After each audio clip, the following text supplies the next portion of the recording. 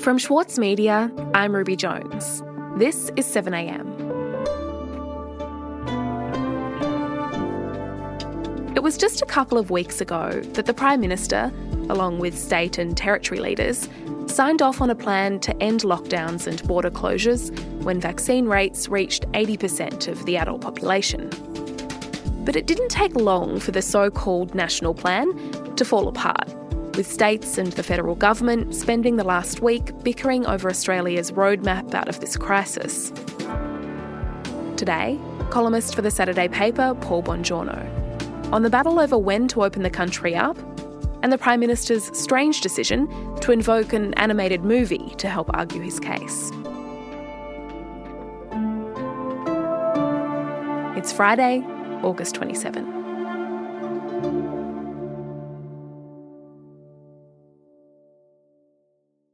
Paul, federal politics got a little weird this week, or a little weirder than usual. Can you tell me about the moment that things went off the rails? Well, Ruby, things certainly did get very strange with the Prime Minister using a very peculiar analogy on Channel 9's The Today Show when discussing the nation's path out of lockdowns and COVID-19 restrictions. Prime Minister Scott Morrison joined us now in Canberra. PM, good morning to you.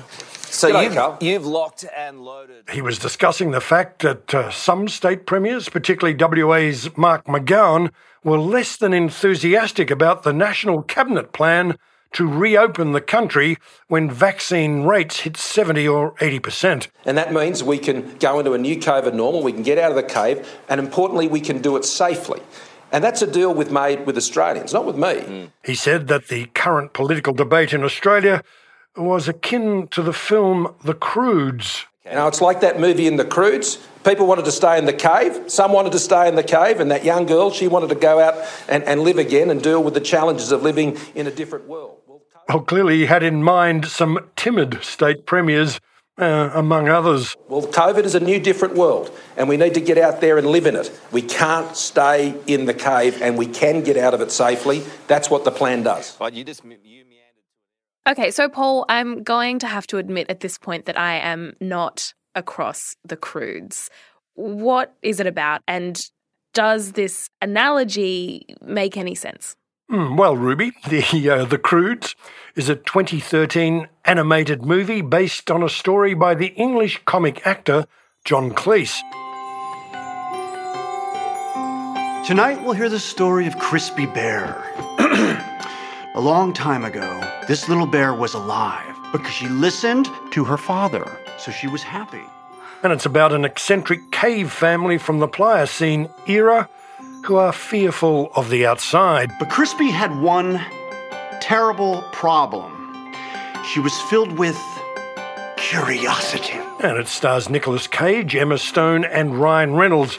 And one day, she saw something new and died. Just like that? Yes. Same ending as every day. I get it, Dad. I will never... I have to tell you, it did quite well in Australia, raking in nearly $24 million at the box office.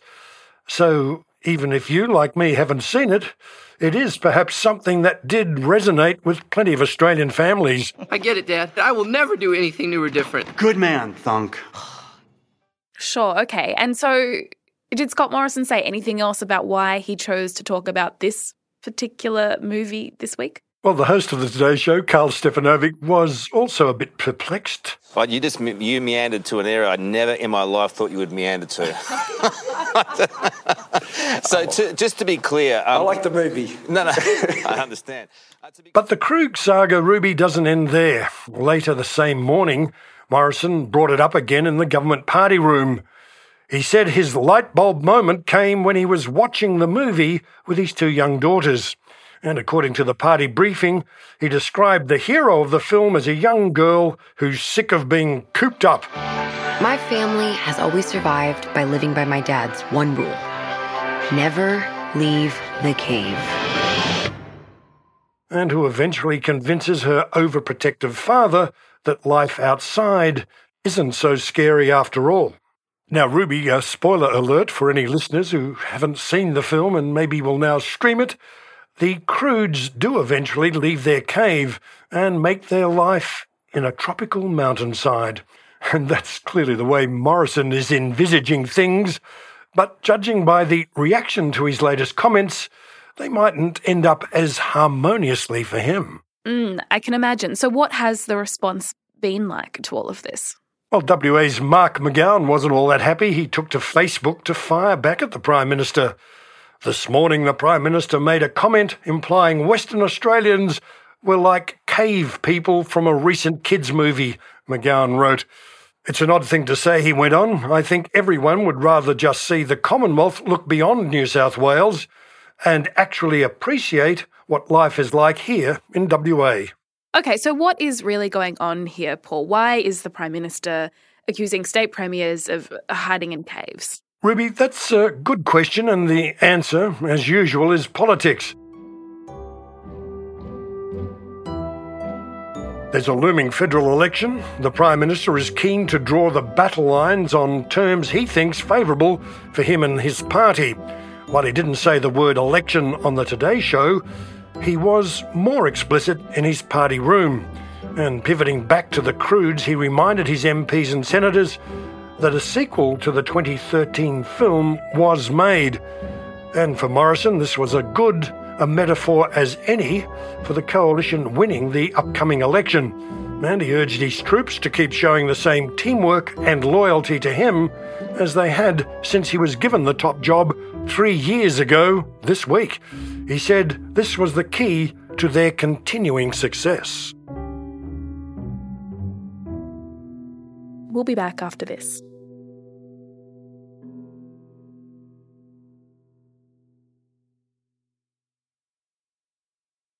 The Every Moment Matters campaign provides accurate, evidence-based information and advice about alcohol, pregnancy and breastfeeding. It has been created by the Foundation for Alcohol Research and Education and endorsed and funded by the Australian Government.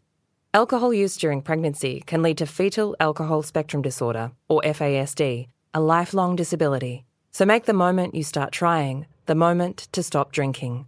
Visit everymomentmatters.org.au to find out more. As a 7am listener, you're already familiar with many of the journalists who work for the Saturday paper. For a limited time, subscribe to Australia's leading independent news source, the Saturday paper, and you'll receive the Saturday paper's stainless steel coffee cup, made in collaboration with Fresco, for free. Subscribe from just $2.10 a week. Simply visit thesaturdaypaper.com.au/offer.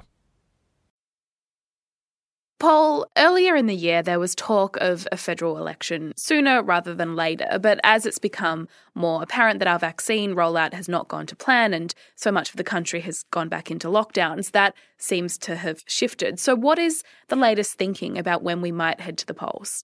Ruby, people I speak to on Capitol Hill and indeed further afield around the states think that an election before the end of the year is on the cards, and their reasoning goes like this. Firstly, it's highly possible that by then the country has hit 70 or even 80% of the eligible population being fully vaccinated. The government is certainly increasingly confident of that being the case. So by then the vaccine rollout will look less like the current schmozzle. It's a benchmark, if you like, that Morrison could claim that he's finally achieved success. But the second factor here is case numbers and the reality of the pandemic. It's now increasingly clear, given the crisis in New South Wales and the wildly infectious nature of the Delta variant, that even with a majority of the country vaccinated, we'll still see thousands of infections and deaths. The government's expert advisors at the Doherty Institute have spelled that out. Right, so essentially the Prime Minister is hoping to find the election sweet spot. So after the vaccination targets are hit, but before restrictions are eased and we start to see case numbers and possibly deaths go up. Exactly. Morrison would be taking a huge gamble on the situation improving by March or April next year. It could just as likely be worse. And you hardly need focus groups to tell you that a substantial part of the nation is experiencing extreme fatigue from the lockdowns that have left businesses reeling and families at the end of their tether, particularly in New South Wales and Victoria. But still, the Liberals have commissioned focus groups, and that's what those groups are showing, which Morrison believes gives him a route out of his political malaise. I can hear the slogan now, "Who do you trust to give you your freedom back?" So that's what this reference to the Croods at the start of the week was all about, Paul, trying to convince Australians that Scott Morrison wants to lead them out of darkness into the light, into this kind of tropical paradise and a world where lockdowns are a thing of the past. That's it.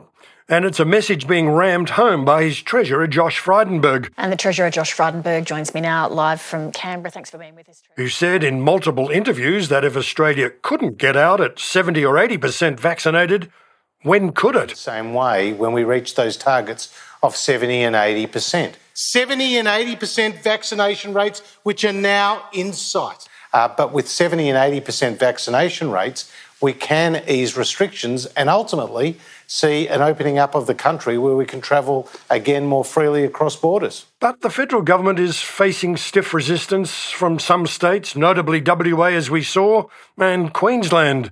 Those two states have some of the strictest border controls in the country, with Queensland just this week completely shutting off entries from anyone outside the state, including Queenslanders. And this is what Morrison is hoping can benefit him. For his pitch about letting everyone out of the cave to be successful, of course he must establish he's the only political leader on offer promising it. So, Morrison's political calculus now rests on whether or not he can successfully convince the Australian public that the state premiers are the character of Grug, the father played by Nicolas Cage, and he's Eep Crude, the daughter played by the marvellous Emma Stone.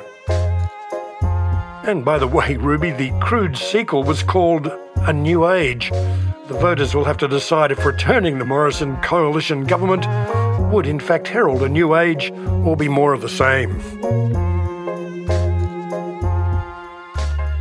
Paul, thank you so much for talking to me today, and thanks for the crash course in the Croods. Thank you, Ruby. See you on the tropical mountainside. Bye. Bye.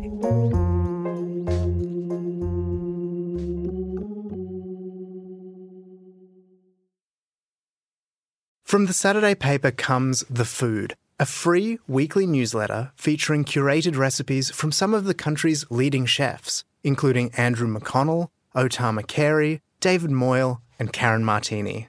Cook what they cook by subscribing today at thesaturdaypaper.com.au/newsletters. Also in the news today, new freedoms for New South Wales residents who are fully vaccinated have been announced by the Premier Gladys Berejiklian. Fully vaccinated adults outside of local government areas of concern will be able to have outdoor gatherings of up to 5 people from September 13.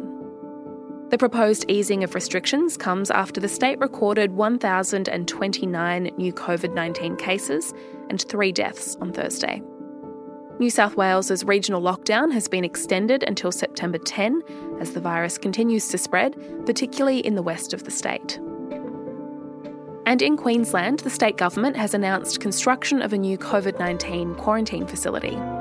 The facility is being constructed near Toowoomba, west of Brisbane, and plans to have 500 beds available by the end of the year, reaching a total capacity of 1,000 beds by March next year. 7am is a daily show from the Monthly and the Saturday paper. It's produced by Elle Marsh, Michelle Macklem, Cara Jensen-McKinnon and Anu Hasbold. Our senior producer is Ruby Schwartz and our technical producer is Atticus Bastow. Ryan Compo mixes the show. Our editor is Osman Faruqi. Eric Jensen is our editor-in-chief. Our theme music is by Ned Beckley and Josh Hogan of Envelope Audio. I'm your host and executive producer, Ruby Jones. This is 7am. See you Monday.